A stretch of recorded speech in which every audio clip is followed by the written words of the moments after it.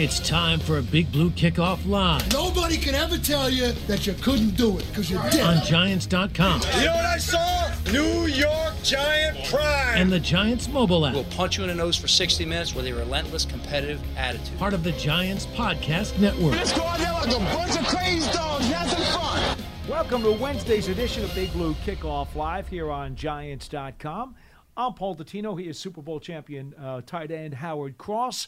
So glad you could be with us for the next hour to talk New York Giants football. Our phone number is 201-939-4513. You can find us on Twitter at #GiantsChat, and you can always find an archive of this show and our entire podcast network on the Giants mobile app, podcast platforms everywhere, and at Giants.com/podcasts. The wind is kicking up here today as the Giants were out to practice about an hour or so ago, Howard. Mm-hmm. It's gray, cloudy, windy, chilly, but nonetheless, the Giants are preparing to take on the Kansas City Chiefs on Monday Night Football on the road following their win over Carolina. The one Giant who, besides the injured players who are still working their way back, who is not out there, is Jabril Peppers. We know that yesterday the Giants had to put him on injury reserve. He's out for the season because of a ruptured ACL and an ankle sprain that, as Joe Judge said, really hurts because of the emotion and the leadership skills that he brings. He's a good player, but he has a lot of intangibles that he brings to this locker room. And Joe Judge says it really hurts to see a guy like that who gives everything of himself to the team and does everything the coaches ask him to do, to see him go down. Yeah, I mean, it's tough, when you have your emotional leader go down. But they still had a lot of guys. Blake Martinez has gone down. He was one of those guys. It's like an epidemic. He has a C on his chest. Another guy with a C is like, don't put the C on my chest. Let me just go ahead and play. Like the guys, all the guys with the C's except for for Daniel and have gotten a little dinged up. It's a jinx, right? No, I don't know about a jinx, but that C's not looking good this year. The C's not looking good. Keep it off the chest of the Giants. All right. Now, the Giants are fortunate in that Julian Love has, came into the league as a corner, but has played a lot of safety since he got to the Giants. So between Logan Ryan, Xavier McKinney, and Julian Love, they've got three accomplished safeties that they can still put on the field. Yeah, they got three safeties that had a lot of playing time. They got two guys that they feel like are really getting it done, and they got Love that's coming in now that's going to get an opportunity because Love plays on the slide. He plays a little bit of everywhere, so he hits us all the right notes, so to speak. The thing that's going to be interesting to me is that, when they play that package where he's kind of like the will backer, will they let him do that, or will that become Xavier McKinney's spot? It's going to be very interesting to see who moves down, kind of in the box to kind of rattle the cage of the offense. Now, there will be some help probably coming along in a couple of weeks because Aaron Robinson, the rookie third-round pick, is not ready yet. Mm-hmm. They just brought him off the IR to start practicing only a little over a week ago. But the Giants do believe, and they've said this since they drafted him, that he's got, because of his size, the potential to play some safety. Okay. So once he gets ready, maybe in another 2 or 3 weeks, I don't know exactly how long it's going to take before they can give him some snaps, he might also be able to help out some. Well, you're gonna need an extra body because when you play in the box and you're safety, you tend to get in the middle of some hits and some blocks that are a little tough on you. So, hopefully you get a guy coming in, like I said, bringing Robinson, that he can come in and just pick up where some of these other guys have left off and be the next man up for real. Now, let me ask you something, Howard, because you played tight end so many years in this league, and Travis Kelce has certainly become one of the more prolific tight ends that we've seen in the National Football League. There are teams that will still occasionally put a linebacker on him, but a lot of times you'll see a safety on him. Mm-hmm. I remember Coach Parcells, when the Giants had Jeremy Shockey, and he was in Dallas, he took the Cowboys secondary and said, I'm going to put a corner on Shockey. Mm-hmm. And that was the first time I remember a coach lining up a corner man-to-man on a tight end. How would you expect the Giants secondary to deal with Kelce? I have no idea. And that's, to be honest with you, I mean, they got to put somebody in.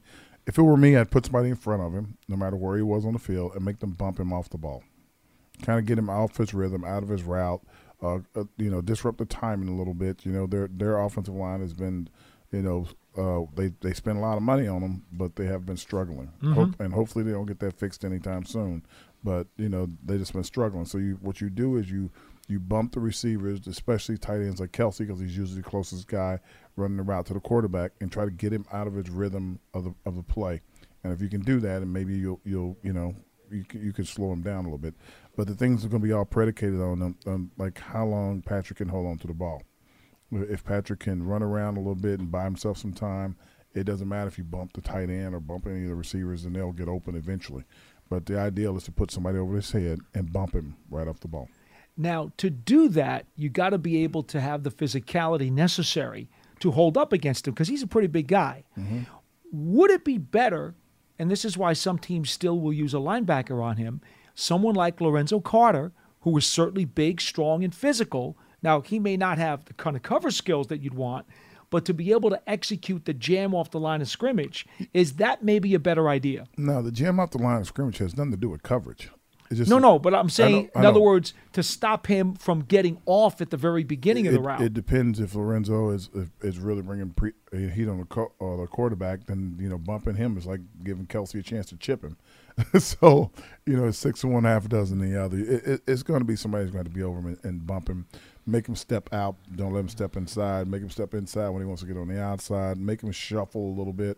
You don't have to be big and physical to bump him, to stop him out of the route. You just need him to take a couple more steps before he gets started.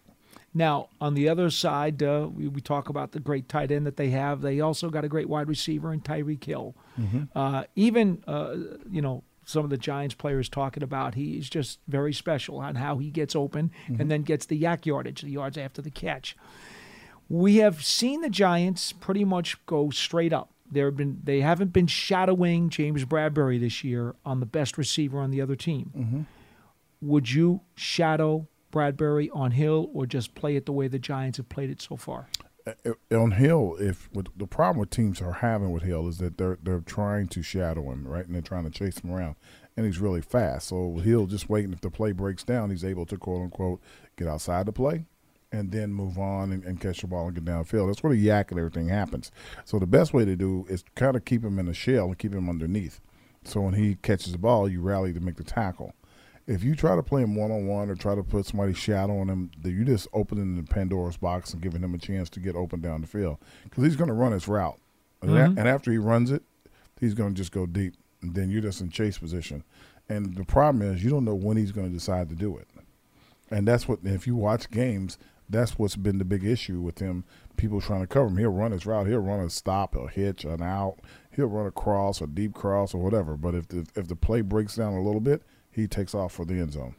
Well, see, and that's why primarily he's been able to make his living. Mm-hmm. Now, at the same time, in recent games, I've seen teams play the two deep Tampa 2, and I've seen teams play a lot of quarters, saying, like what you said, we're going to keep those guys, Hill and Kelce, in front of us. Mm-hmm. We're not going to give them the chance for yak yardage. I've also seen teams use a lot of 6 and 7 defensive backs, Howard, where they have actually gone not just with nickel, but they've gone dime and quarter coverage to go with as many as 7 defensive backs, figuring that their offensive line in Kansas City hasn't been able to do much anyway to keep out the heat.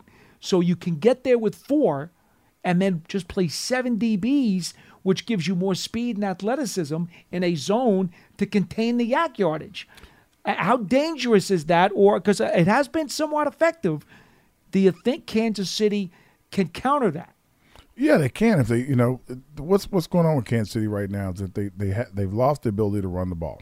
Yes, right? They have. Well, Hilaire Edwards is out with a knee injury. Yeah, when you lose the ability to run the ball, it kind of puts pressure on your quarterback. Unfortunately, Kansas City's been a great team, and everybody's been excited about them for a long time. But the problem is that the people don't actually recognize what's going on.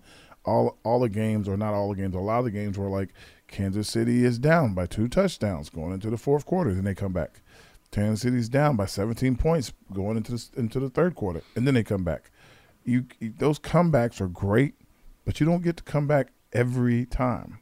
And now that the offensive line is a little lacking, and Patrick's running around for his life back there, he can't make the same throws because he doesn't have the same angles to get rid of the ball. Where things were, this will work. Now guys are kind of like holding back. Like I said, they're playing the shell. And he's throwing the ball, and there are people there to kind of intercept it and knock it down.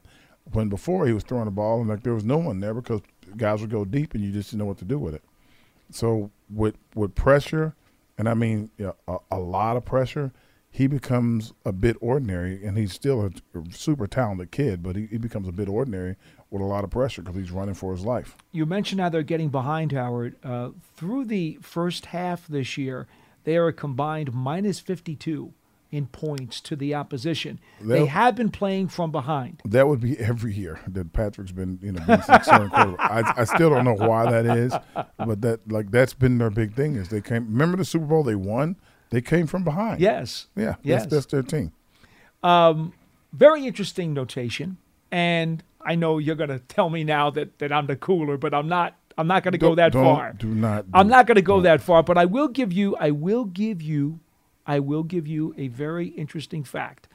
Andy Reid is now in his 9th season as head coach of the Kansas City Chiefs, and when they lost last week to Tennessee 27-3, it was the first time that they had been held without a touchdown. Look, and that's a long time. That's a long time, but that has nothing. I love stats because stats are what they are, but you can only look at the players. All that does is fire up everybody on the offense. So those guys. Well, that's why I thought you might throw the cooler name at me. Those guys are so fired up right now to prove Andy Reid, Eric Bieniemy, Patrick, all those guys, Kelsey. They're all like fired up. Everybody's being challenged today. Like, how can this happen? Challenging the offensive line. You paid you all this money. People are whispering. They're reading their own press clippings. So, clippings are great when they're positive, but when they're bad, you read them too. So, they're going to be fired up when we see them out in Kansas City. The crowd's going to be crazy. And if the Giants have any shot in the game, they're going to got to play a flawless game. And that's, something that we've been struggling with. Well, now let me ask you about the Giants before we get to our phone calls at 201-939-4513. We do have one person on hold. I'll get to you in just a minute. Howard, we saw the Giants defense show up big time last week against a weakened Carolina offense. Okay. They didn't have much of a running game. Offensive line wasn't very good. Sam Darnold was being Sam Darnold. Okay, I understand all of that. They lost their most important player. But having said those things, this Giants defense was clicking on all cylinders last week for 4 quarters. First time they've done that all year. How likely is it that was the turning point for this defense and that moving forward they could or we should expect more of that as opposed to what we saw the first month and a half? You do it one time in a row, it's an accident. You do it 2 times in a row, it becomes a tendency. It's what everybody usually says. Right. And what they got to do this week coming up is that they got to get pressure on Patrick, like that crazy pressure that he's been feeling all year long. If they can do that, and and the DBs catch the ball when it's thrown to them, they could have a chance. And they can't go with the whole, Patrick threw us an interception. Now he's going to throw a lot of interceptions, so we're going to start creeping up and trying to make plays on the ball. They'll just throw it over their heads. So you got to be disciplined to the bitter end because remember that 17 down is not a lot down to this guy. Yeah. So tell me about it. And 20 down is not a lot down to this guy, and you got to score on this guy, and you got to figure out a way to stop him. I wish him all the luck in the world. I just don't wish him any luck this week. Yeah, I'll give you a number. You mentioned the pressure, Howard. This year, between hurries, quarterback hits, and sacks, that combined number is 72 on Patrick Mahomes, tied for the second most of any quarterback in the league. And by comparison, Daniel Jones's number is only 55. So that shows you how much trouble the Kansas City offensive line has had. Just think about that for a minute. And this is a guy who, by the way, has a lot of mobility. And he's still getting hit and pressured that much. That means they're getting instant pressure. That when you get instant pressure, it's really hard to get away from. And that's what you want to do for a guy. Those guys in the middle, when they're coming off the ball and getting right up in the quarterback's face, big Dexter, when he gets off the ball right up in your face, it's hard to get away from somebody that big with long arms. And you got to go to the edge. You go into the edge, and Azua and Butch Color on both sides coming in on you. It's really tough. And right now, against the last offensive line that struggled, the defensive line played very well.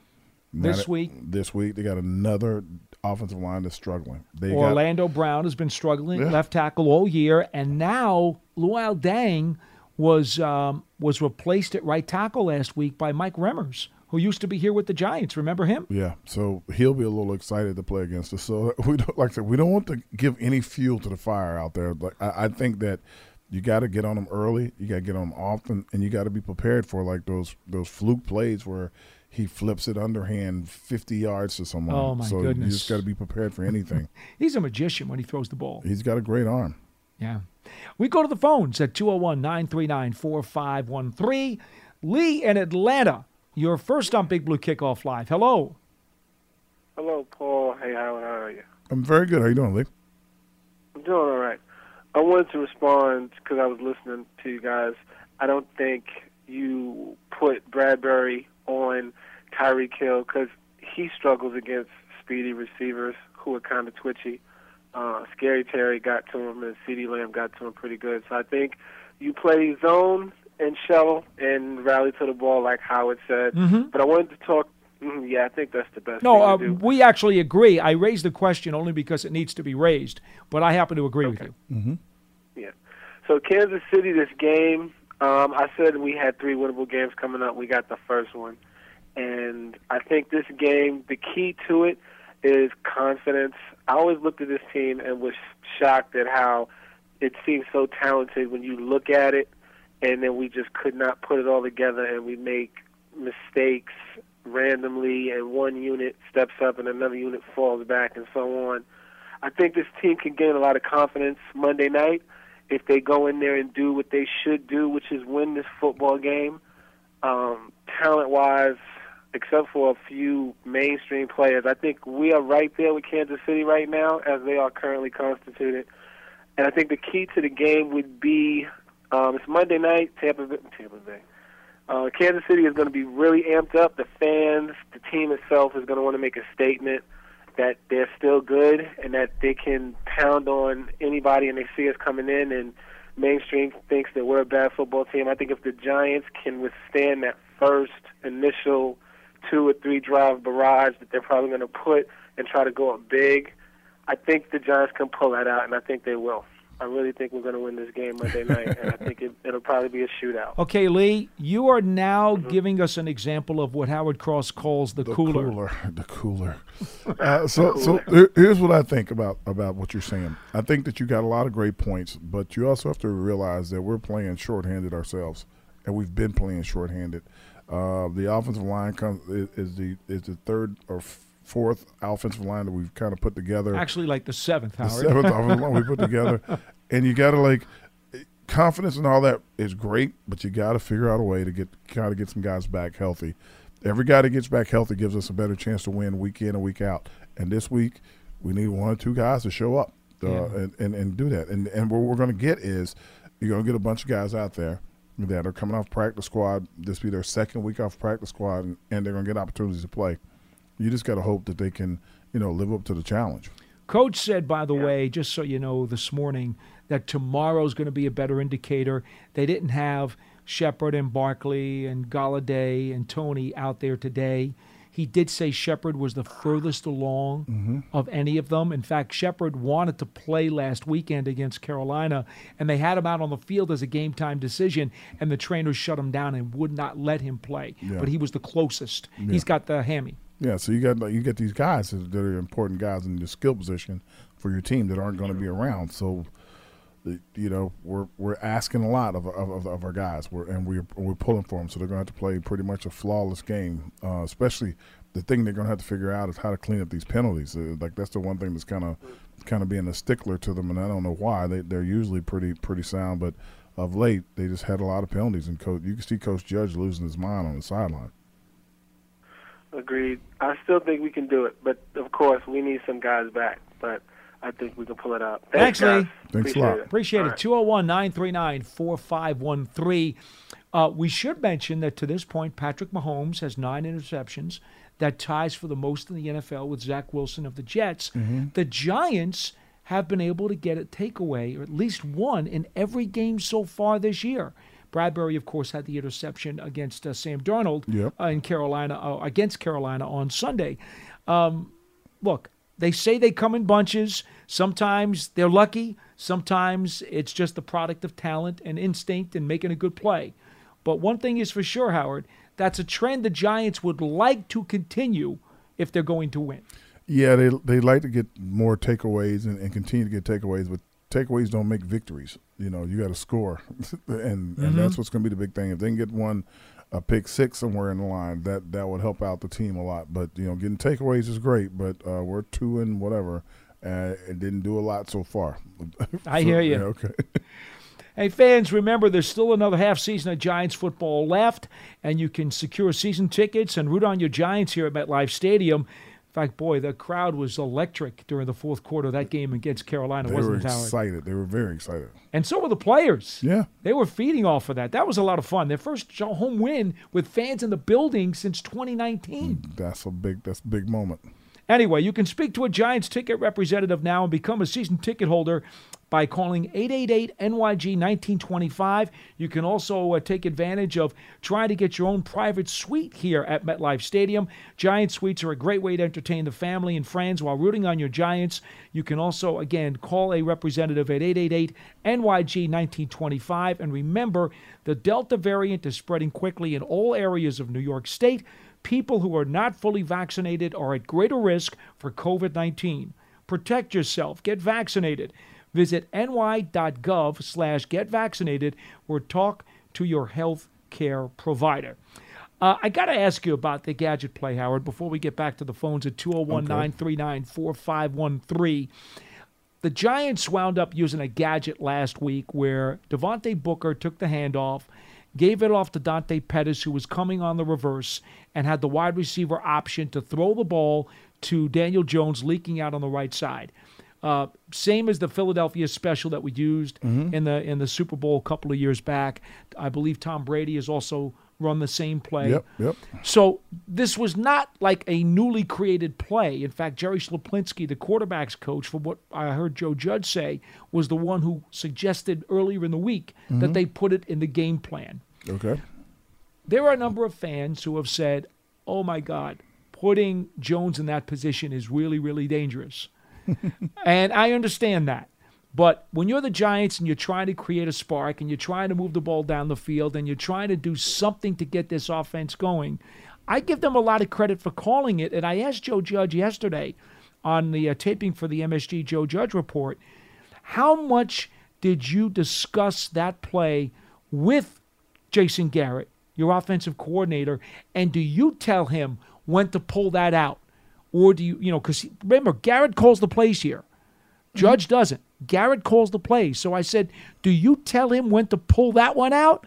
And he said, we talk about it all week, the situation and the circumstances that we might want to see to bring it out.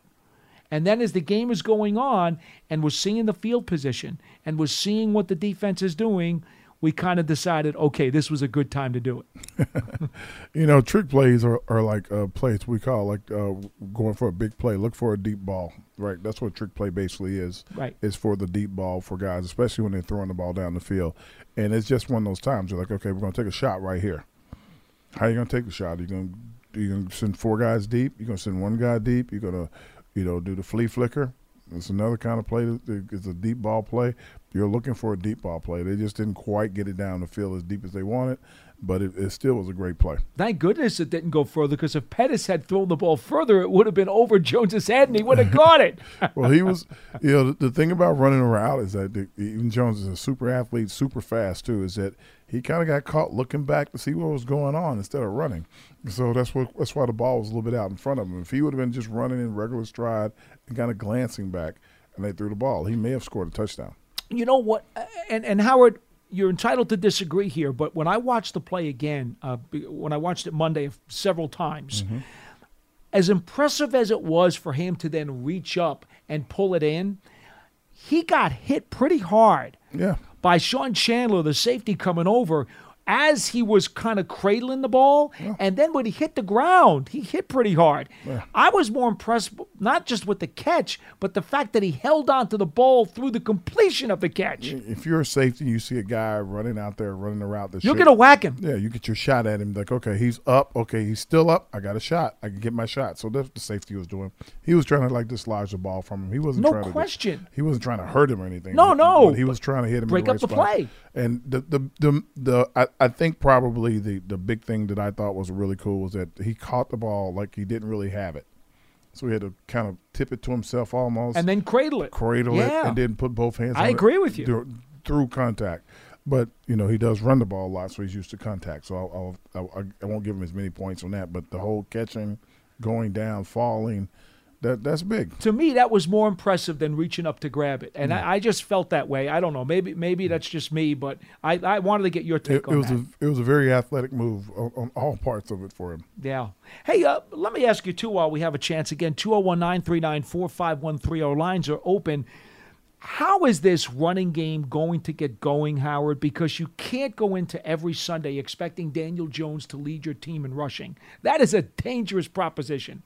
Like, the backs are got to figure it out. The offensive line's got to figure it out. Like, the backs are got to be able to take some dirty yards.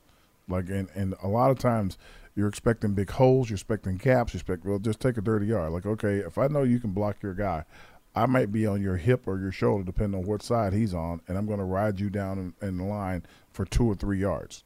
An offensive lineman is able to move his guy off the ball. If you just get on his butt and get behind him, you're going to get 3 yards before someone else gets you down. It's when you stop and cut sometimes, and that's what backs are supposed to. That's their natural ability. Mm-hmm. If they stop and cut, and then all of a sudden someone's loose, you can get tackled. But I think that's what's going to be. Even when Saquon eventually gets back, it's going to be the same thing. Saquon got to the point in the game, he started like, okay, I'm going to start pressing the hole a little bit more. I'm going to start like leaning on my big tackles and guards and letting them lead me up through the hole. And when he did that, the outside plays and him being able to bounce starts to work because guys start to dive in quick, and then he can bounce and make his move. Now, and speaking of the offensive line, we heard a lot from Daniel Jones and from Joe Judge today saying that Matthew Pert played a strong game at left tackle last week. Now, you know what? Chris Jones, the former All-Pro defensive tackle for the Chiefs, has been moved to defensive end this year. Yep. He's been playing right defensive end, yep, which is really not his natural position. Definitely not. Okay? And it's not working out so well for him over there. Well, but Parrott's going to have to draw him this week. Our luck, they'll move him back inside. That's just how it goes. But, the experiment failed. We got to get you back inside so you can get some pressure. But, I think Parrott's did a good job. I think he's going to get, even he knows what he needs to do more of and how to get stronger at things and how to get after guys. I think he was getting banged up a little bit. He had to come out of the game a couple plays here and there. His finger. Yeah, so, they got to get that thing wrapped up and put a little cast on it so we can get after guys. The only thing that does is keep him from holding. When it's a finger, you can't hold as much. That's what, But that's a good thing. No, it's not. You need to be able to grab them and hold them. Well, yeah, but you don't want any penalties, Howard. Don't Don't use that's a dirty 4-letter word to linemen. They don't like that word. It's only holding when they call a penalty. Yeah, indeed. We go back to the phones. Line 1 has Peter from New Jersey. You're next on the show. Hello. Hi, how you doing? Very well, Peter, sir. What's going on, man? How you doing there, Howard? So, Evan Ingram, obviously with the trade deadline coming very quickly, his name is coming about. I'm not in favor of them trading him. I think he's a very talented guy. I know he's had some tough times, but I think he's very talented, and and it doesn't seem worthwhile for a 5th or 6th round draft pick like they got, like Philadelphia got for Ertz. So, what are your thoughts, gentlemen? I think Zach Ertz is just a different situation. They were like trying to build for the following year, and the fact that they only got a 5th or 6th round pick for him, I think they had some confidence in the tight ends they have down in Philly now. Well, Ertz also, if I may say, Howard, made it very clear that his time in Philly had run out. Yeah, he was not staying there. Yeah, so you don't want a guy that's like complaining and whining and whatever, right, especially now that you can move them. It used to be they would just cut you and get rid of you. Yeah, and on the other side, Judge says that Ingram is like his favorite player. He loves Evan Ingram. So in Evans here, working hard, grinding, and starting to, As for this year, I think he had one play there, but it would be a negative play, but he's had like I would say more than 20 to 25 plays that have been super positive plays. I see him doing things like you see the Daniel Jones run, Ingram coming over being the lead blocker in Daniel Jones run. Like that. Right. That's not something they would give him a responsibility before, maybe his first year. But now he's grown into like, okay, follow me, big fellow. Here, you can go this way. So that's something good that he's done. I saw him catching the ball across the middle, throwing him tight end screens, trying to get him, use his ability and his speed to make plays. They're dependent on him. So you that's be a crazy guy for you to kind of trade away. That I don't think that would be smart. And remember, right now, because they're down Tony, Shepard, and Golladay, those are three important targets in the passing game that the Giants aren't 100% sure what game they're going to come back. And so to Howard's point, Ingram is part of that passing attack. Yep. Do you want to further deplete that ability? You got to have somewhere to throw the ball. Right. Yeah, I just read it a lot on the internet on different Giant posts. So, well, if you read it on the internet, it's true, right? It has to be. Now they just keep suggesting his name, and I'm very disappointed. I mean, I don't see it. So you don't think it's going to happen, obviously? No, not unless they get like a bunch for him or something. You need to get a tight end back for him and a whole lot of stuff. It would leave us with only 2 tight ends too, which would be another deficit. Okay, great. That's great news. And again, I big Giant fan and enjoy you guys all the time. So thank you so much for calling. 201-939-4513. If you're in the camp that wants to trade Ingram, he is tradable in that he's in the final year of his contract, that he won't cause you any dead cap money going into next year if you were to deal him. That's what it is. If you feel like that's something that needs to be done, that's the one argument that you could make logically that makes economic sense. But from a football perspective, as Howard just described, you'd kind of be hurting yourself and stubbing your toe by trading him. The other thing is, as I said, Joe Judge is extremely fond of Evan Ingram. Yeah. He loves him, says he's his best practice guy, does everything you could ask, and he's a huge, huge fan. So you got to consider that too. I would think that, because of the last year of his contract, if you're going to try to get something for him, I would say that would be, something the GM would be looking at, not us as fans, but the GM's looking at it. And he's looking at it from the standpoint of, all right, if this guy goes to the Pro Bowl again, what's he going to make the following year? What will he be asking for, right? So if he's like, how much is he going to be asking for? Can we afford to pay him that? Do we want to pay him that? And then that's where the trade happens. It doesn't really happen sometimes out of necessity. It kind of happens because, hey, well, he may be too expensive for us. And why are we just going to let him walk and get nothing back for him? Why don't we try to get something for him on this way out the door? Yeah, I think the funniest part when you read the rumor mill and fans who like to dream and fantasize about trades, they got to remember this is not fantasy football. It's the National Football League, where there are lots of implications to any transaction you make. Yeah. And there are a lot of reasons to make them or not make them. And most of them, the newspaper writers and the fans probably don't even think about. And, really. I don't know many players that you trade for or trade away. So that's the thing with me. It's like, if you're trading for someone, that person usually shouldn't be playing. Now, Zach Ertz is like a unique spot, but Zach Ertz was complaining about his, being in Philadelphia. If a player's not complaining about it and he gets traded, it's like the guy that got traded from May, that got traded from the Jets to safety. He was like, I don't want to get traded. Like, trade them. Like, ow. So, like, it's all sorts of things that you can look at with that. And I know that fans are constantly trying to, like, I heard a fan 2 weeks ago before we got the win, like, oh, well, shouldn't we be looking forward to next year? I'm like, no. I'm like, you can't keep continuously try to change everything and expect something better to happen. You start to get pieces and putting more pieces in, and okay, now we got it going. If you keep changing everything, you just keep setting the reset button. Can't do that. It doesn't work. 201-939-4513 is our phone number. Paul Dottino and Howard Cross with you until the bottom of the hour here on Big Blue Kickoff Live. Howard, let me ask you, though, while we are talking about tight ends, and I've had quite a few people ask me, and I'm puzzled myself. Kyle Rudolph had the foot issue during the offseason when the Giants signed him as a free agent off the Minnesota Vikings. The guy's had a decade-long career in this league. He's big, he's strong, he's physical, wins the 50-50 ball, has terrific hands, has length, is a mismatch against any defensive back. You know, he's proven to be quite a good player. A couple times All-Pro. He comes to the Giants. Now, I know he had the foot thing, and I know the Giants have used him a lot as a blocker, and that's something he did very well in Minnesota. But does it surprise you that to this point he's only got 10 catches for 87 yards and no touchdowns? Does that surprise you much at all that he has not been utilized more in the passing game? I don't know. I mean, it depends. Like when everybody's healthy early in the season, I can see him not getting many targets. As the season goes down, he's starting to get more targets because there's just fewer people out there. This is true. Right? So my question would be, you know, Jason had Witten forever.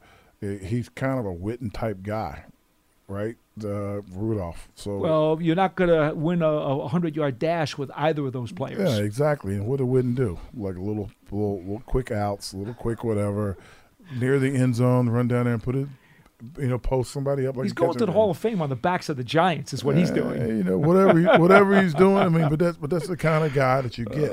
So that's the utilization of him. If that's what you were going to try to do with him. But outside of that, you know, you just got to play the flow of the game. You got to be able to get in there and, you know, you kind of make your own plays when you're a pro or a college player, even a high school or whatever. You go in, you practice, you get started. When they ask you to do something, you show up and you do it well, and you hope that when they get ready to call your number that you can perform. Well, now remember, Howard, you never caught a huge amount of passes, but you found the end zone, and Sims would find you down there knowing that you're 6'5", and you were a big target who he could count on to, hey, I know this guy can go get it for me. I used to have the problem of, I used to laugh about this all the time, I used to block guys so well that they used to love for me to run routes. They were never going to let me get off the ball. Like, oh, really? You might have drove me off the field right then, but let's see you get open there, big fella. And that's back when they could harass you all the way down the field. And I wasn't. That's right. And I wasn't super nifty at the whole shaking. And I'm like, wait, okay, this is not going to work. But, yeah, you know, you catch it when they throw it to you. You have more catches than anything. But you got to be happy with whatever role you get, and you got to be able to play with it. And I played a lot of years, and like some years, like I think a couple of years I had in the 30s, and looks like I was going to get 40 or 50 passes the following year, and the next year it just goes down. So you just don't know. So you play the role they give you. I want to say, 1 year you reached the end zone like a half a dozen times, though, didn't you? Yeah, I've had a couple games with 2 touchdown games and stuff. Yeah. It just happens. I mean, way. Phil would find you. Yeah, it just happens that way. You don't know when it's going to happen, though. Yeah. Yeah. Hey, speaking of roles, with Peppers now out for the season, and with C.J. Board with a broken arm, Giants need to figure out what they're going to do with the kick return game. Any thoughts?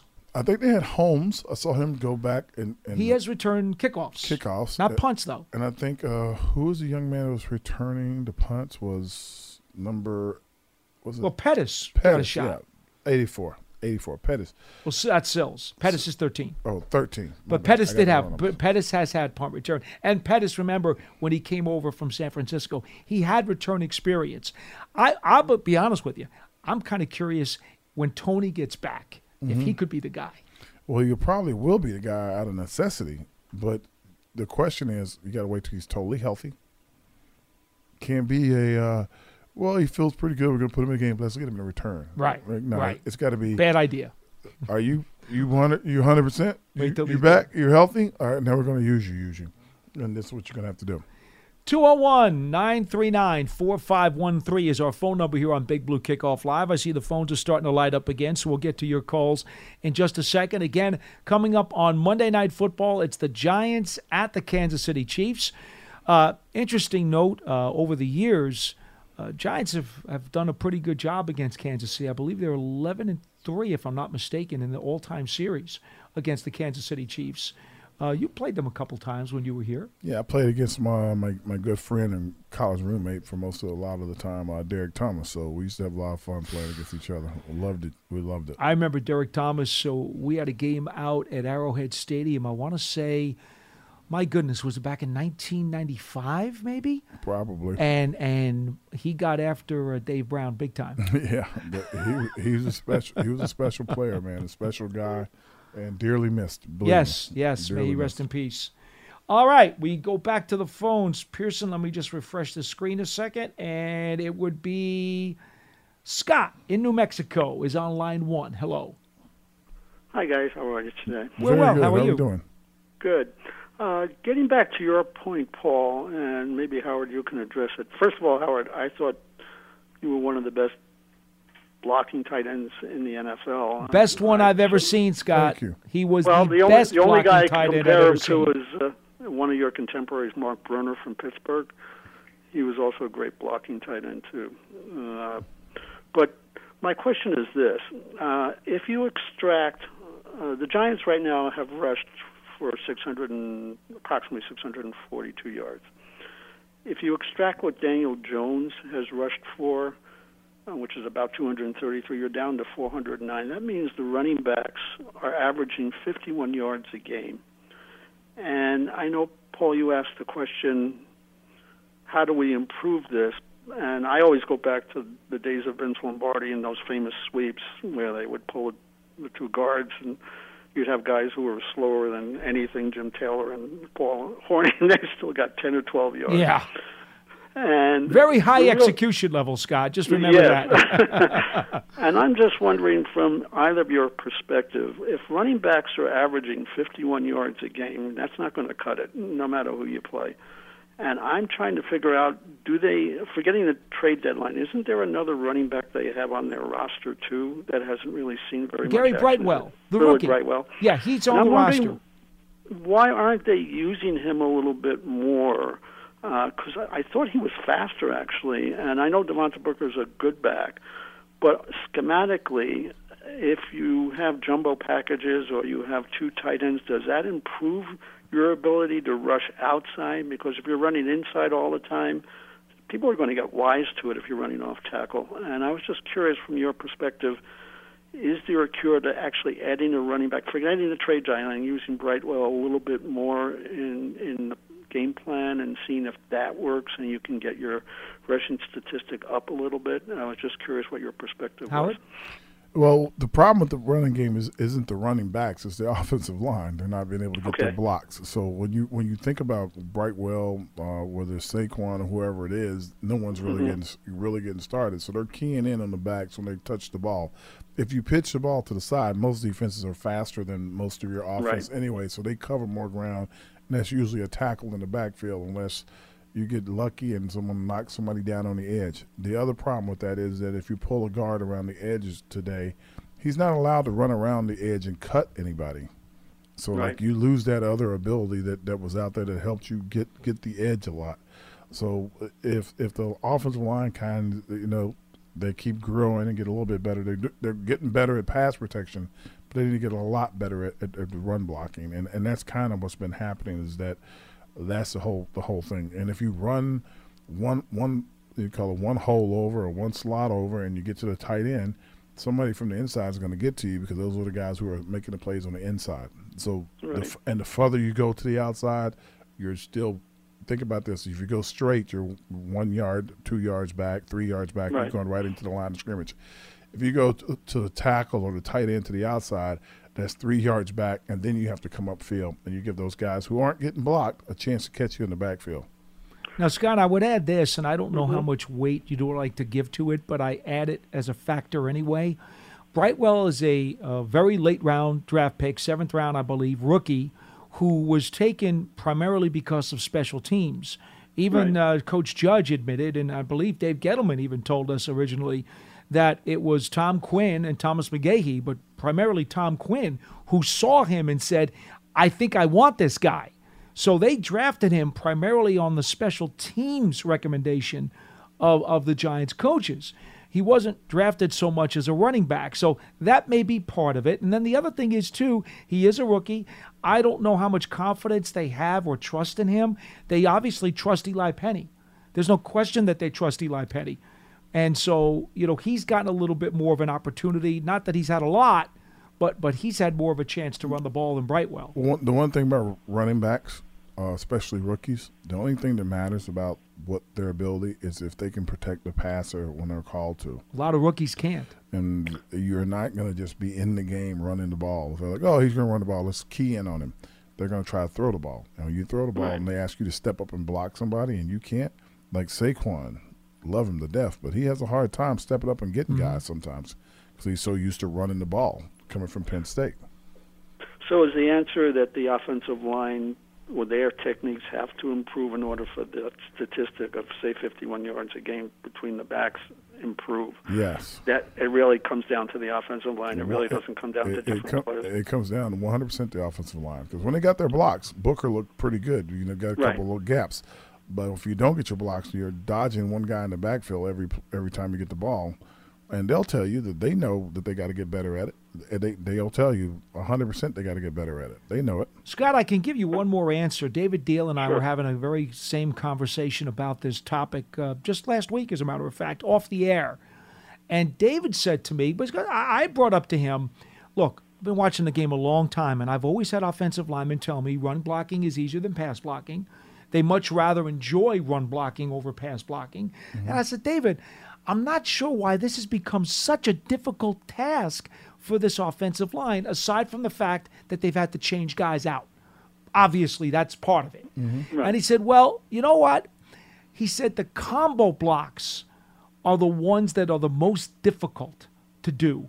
Because if you don't have that instinctiveness and that chemistry and that relationship with the guy next to you, he said what happens is when you try to do a combo block, it's disjointed. The steps aren't even. Your shoulder's not even. Your elbows aren't even. And he said anytime that happens and there's a disjoint in the actual connection between the combo blockers, he said that automatically gives the defensive player an edge. Yeah, what he's saying is that we used to say foot to foot, there you go, Howard. Right, hip to hip, exactly. All the way up to your shoulders, and it's hard to do, and it's hard to do because a lot of teams in college are in 2-point stance for most of the year. Then when they're asking you to put your hand on the ground, it's hard to get fit in that position. If you're at a 2-point stance, standing like a lot of teams are doing, then you're trying to get down, lower your shoulders and your hips, and step together to get ready. Because when your hands on the ground, you're coming up together. But if you're standing, you're trying to do a combo block from standing. It's difficult. So it's just interesting to see how these guys are doing it. When they negotiated away practice time for all teams, it made it hard on offensive linemen. Yeah, that's the position that suffered the most. Yeah. Well, I appreciate it, guys. Thanks for Thank you, Scott. 201-939-4513. We do have another line open, and in the meantime, let's go to line number 2. Stas in Washington is next on Big Blue Kickoff Live. Hello. Hey, what's up, guys? Hey, good afternoon. Doing good. I see a lot of this Brightwell talk out in the ether, people wanting to see him, and I just grabbed my head in the wall trying to understand why you want to put a late round rookie running back in on like the 7th iteration of the offensive line and expect this guy to A, produce, B, have ball security, and C, protect the quarterback. Like it's really asinine to think that he's the guy to put in right now. Right now, you got to put in the people who give you the best chance because our offensive line is just decimated with injuries as is. I mean, we don't know who's, Daniel Jones is meeting his offensive his guards the day of the game that practically Stas, things are going. To Howard's point, Devontae Booker throughout his career has been a really good blitz picker-upper. And as a matter of fact, last weekend against Carolina, he did a really good job of helping to pick up the pressure.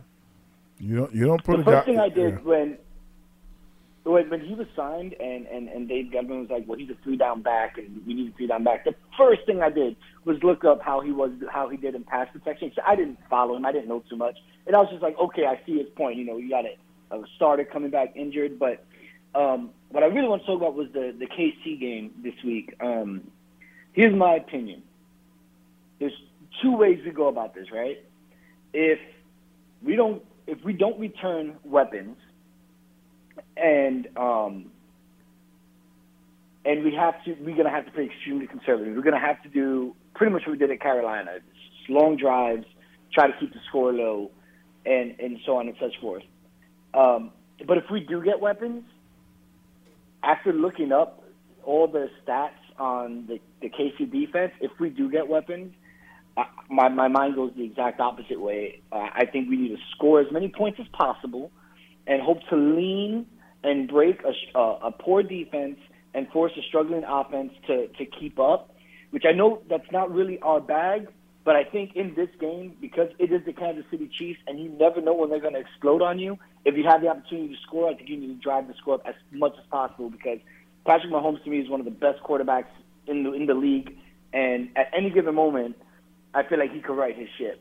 And I'll take what your guys' thoughts of that offline. Thank you, Stas. Be well. Thank you. Yeah, I think that you want to score points regardless. You score touchdowns every time you get the ball. That'd be great. I think the Giants' offense also still struggling with some red zone woes. So they got to figure out how to put the ball in the end zone. If it's from distance, put it in there from distance. Once they get to the red zone, they got to put the ball in the end zone. I think that's more important than anything else.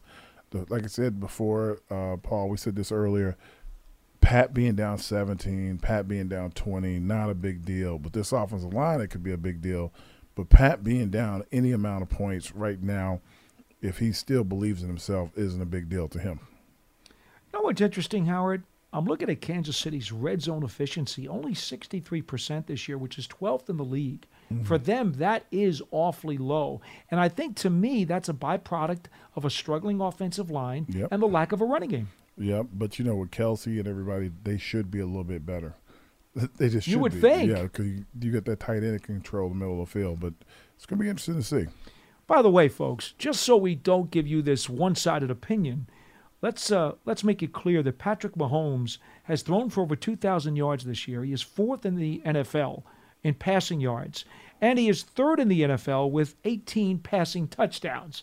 So please. And that's with a bad offensive line. Correct. Yeah. So let's make it very clear He's that, still Patrick Mahomes. Woe is me, Kansas City's 3-4, and everybody wants to throw dirt on this team.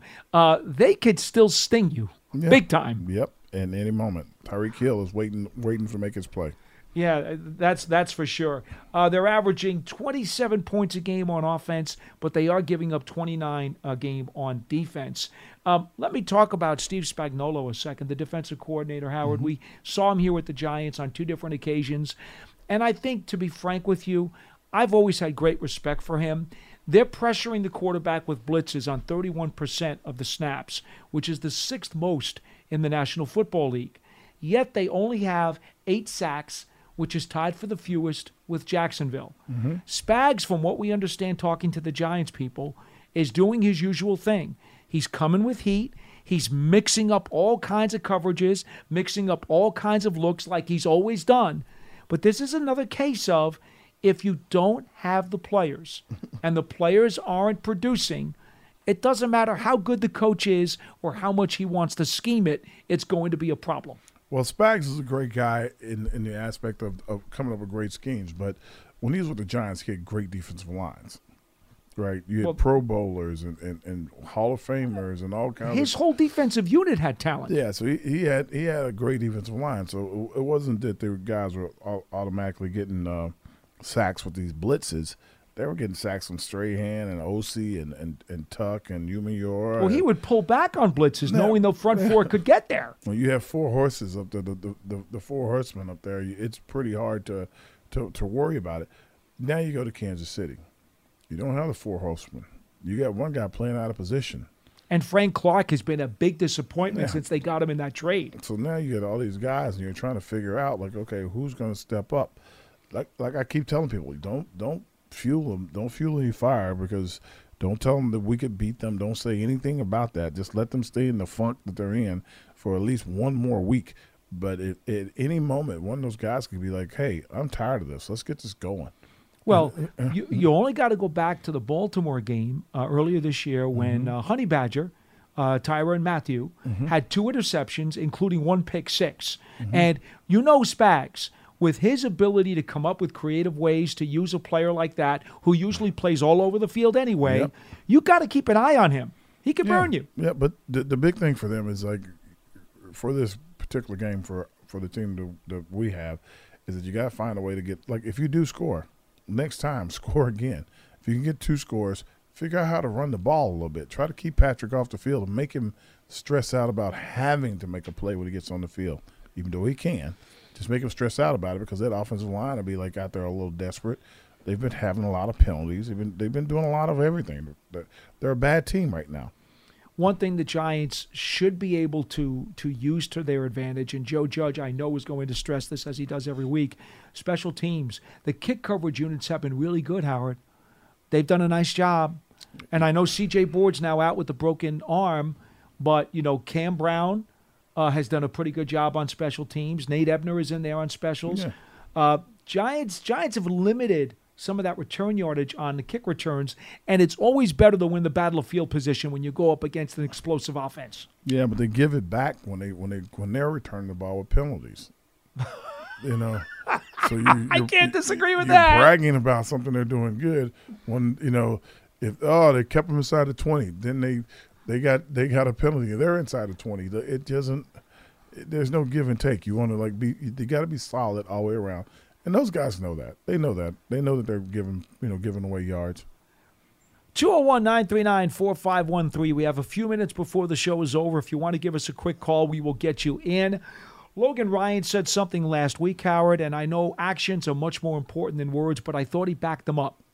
When he said last week, I know I'm a captain, and I've been telling guys about this and that and this and that and that and the other thing, but this week, going into the Carolina game, I'm going to worry about being the best player I can be.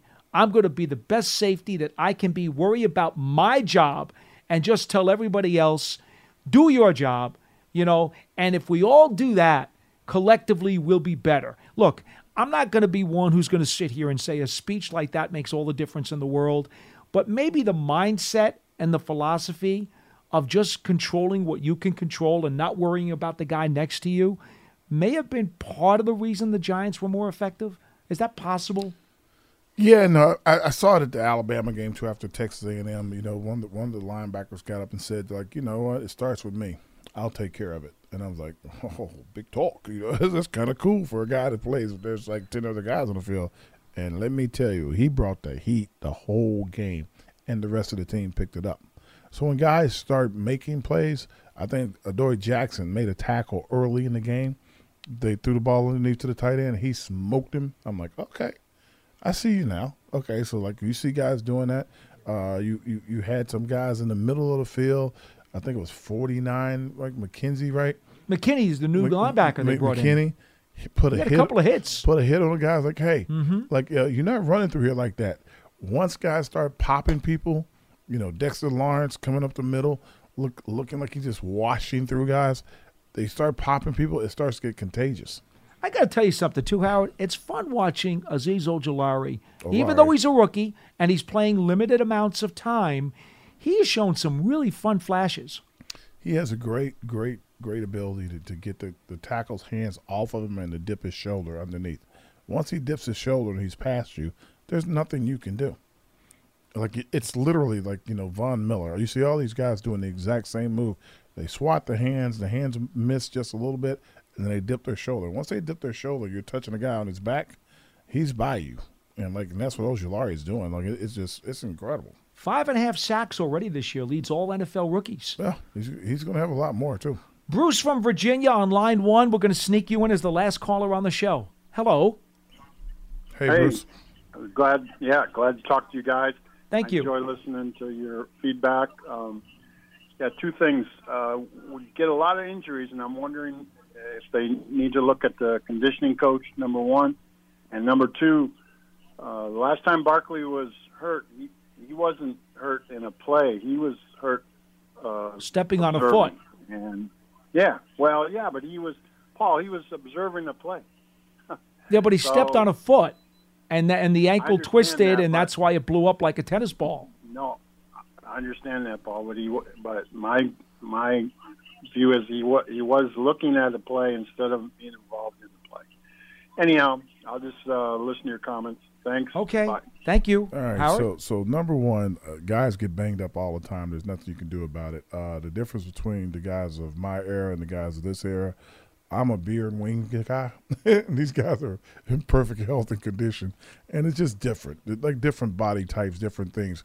Also, the rules were different back then. Where if I got hurt, I never wanted the guy behind me to play, ever. And I would do everything to convince the trainers I was fine. That's the old Wally Pipp syndrome. Yeah, but it is, but it's true. And like today's guys, if you get something, they pull you in a heartbeat. I can remember many times Ronnie goes like, I think you broke a couple ribs. I'm like, I'm fine. Like, really? Could you come over here and let me look at you for a second? Like, I'm fine. Go treat somebody else. And I got squirting blood out of my elbow all the way almost from the sideline, almost to the field. And they're like, okay, what is that? I'm like, I don't know. Can we tape it up though so we can get back in there? I broke my hand my second year in the season, second year in the league, and I first game of the season. I'll always remember it. It was, can he catch? I'm like, I don't know. I can catch like this maybe. He's like, but can you still block? Yeah, I can still block. Put him back in the game. Like, it's just that's the kind of football we played. So for him to I understand what he's saying, but that's not what happens now. Guys feel something, and it's like, okay, right, we got to check on it. And the injuries are like crazy. And I still don't know how these injuries happen. And it's not the Giants. This is like I told somebody the other day. Like I was with Mike Quick and some other guys, and I was like, I got to ask you guys something. How long did you play? I'm like 13 years, 14 years. Have you ever heard of a non-contact injury? And they kind of laughed. I'm like, so what is it? And they're like, I don't know. Like for us, a non-contact injury is we tear an Achilles because we old, But guys are doing it. Their calves are pulling. They tweak a knee or something. That just means that they're like strung so tight that things are getting knocked around. And I blame it on, I'm old school, but I blame it on the fact that you can't have a boxing match without sparring. Mm-hmm. And they took away a lot of practice. Now they say, well, injuries in practice. But you take it away where you're not used to getting bumped and leverage and stuff. That's just it. And as far as the Saquon Barkley, and I'll finish with this because I got to get out of here too. As far as Saquon Barkley, I'm sorry, I forget the gentleman's name, but Saquon was looking at the ball that was thrown over his head. So he wasn't watching the play. He was watching the ball, and he stepped on somebody. And that's kind of how it works. Like, if you can't reach it and it goes over your head, you're like, oh, man, and they step on somebody's foot, that's not it's just luck of the draw. The kid's got a little bit of a snake bite in him. Stuff happens. Yeah, that's a cute way of saying it. But he's a little bit snake bit. He's got to figure that out. All right, that'll do it for today's edition of Big Blue Kickoff Live. We appreciate everybody for tuning in and for calling. Don't forget, you could always catch the archive of this show as part of the Giants media platforms everywhere, your Giants podcast platforms, your regular podcast network platforms, and giants.com/podcasts. For Howard Cross, I'm Paul Dottino. We'll talk to you next time.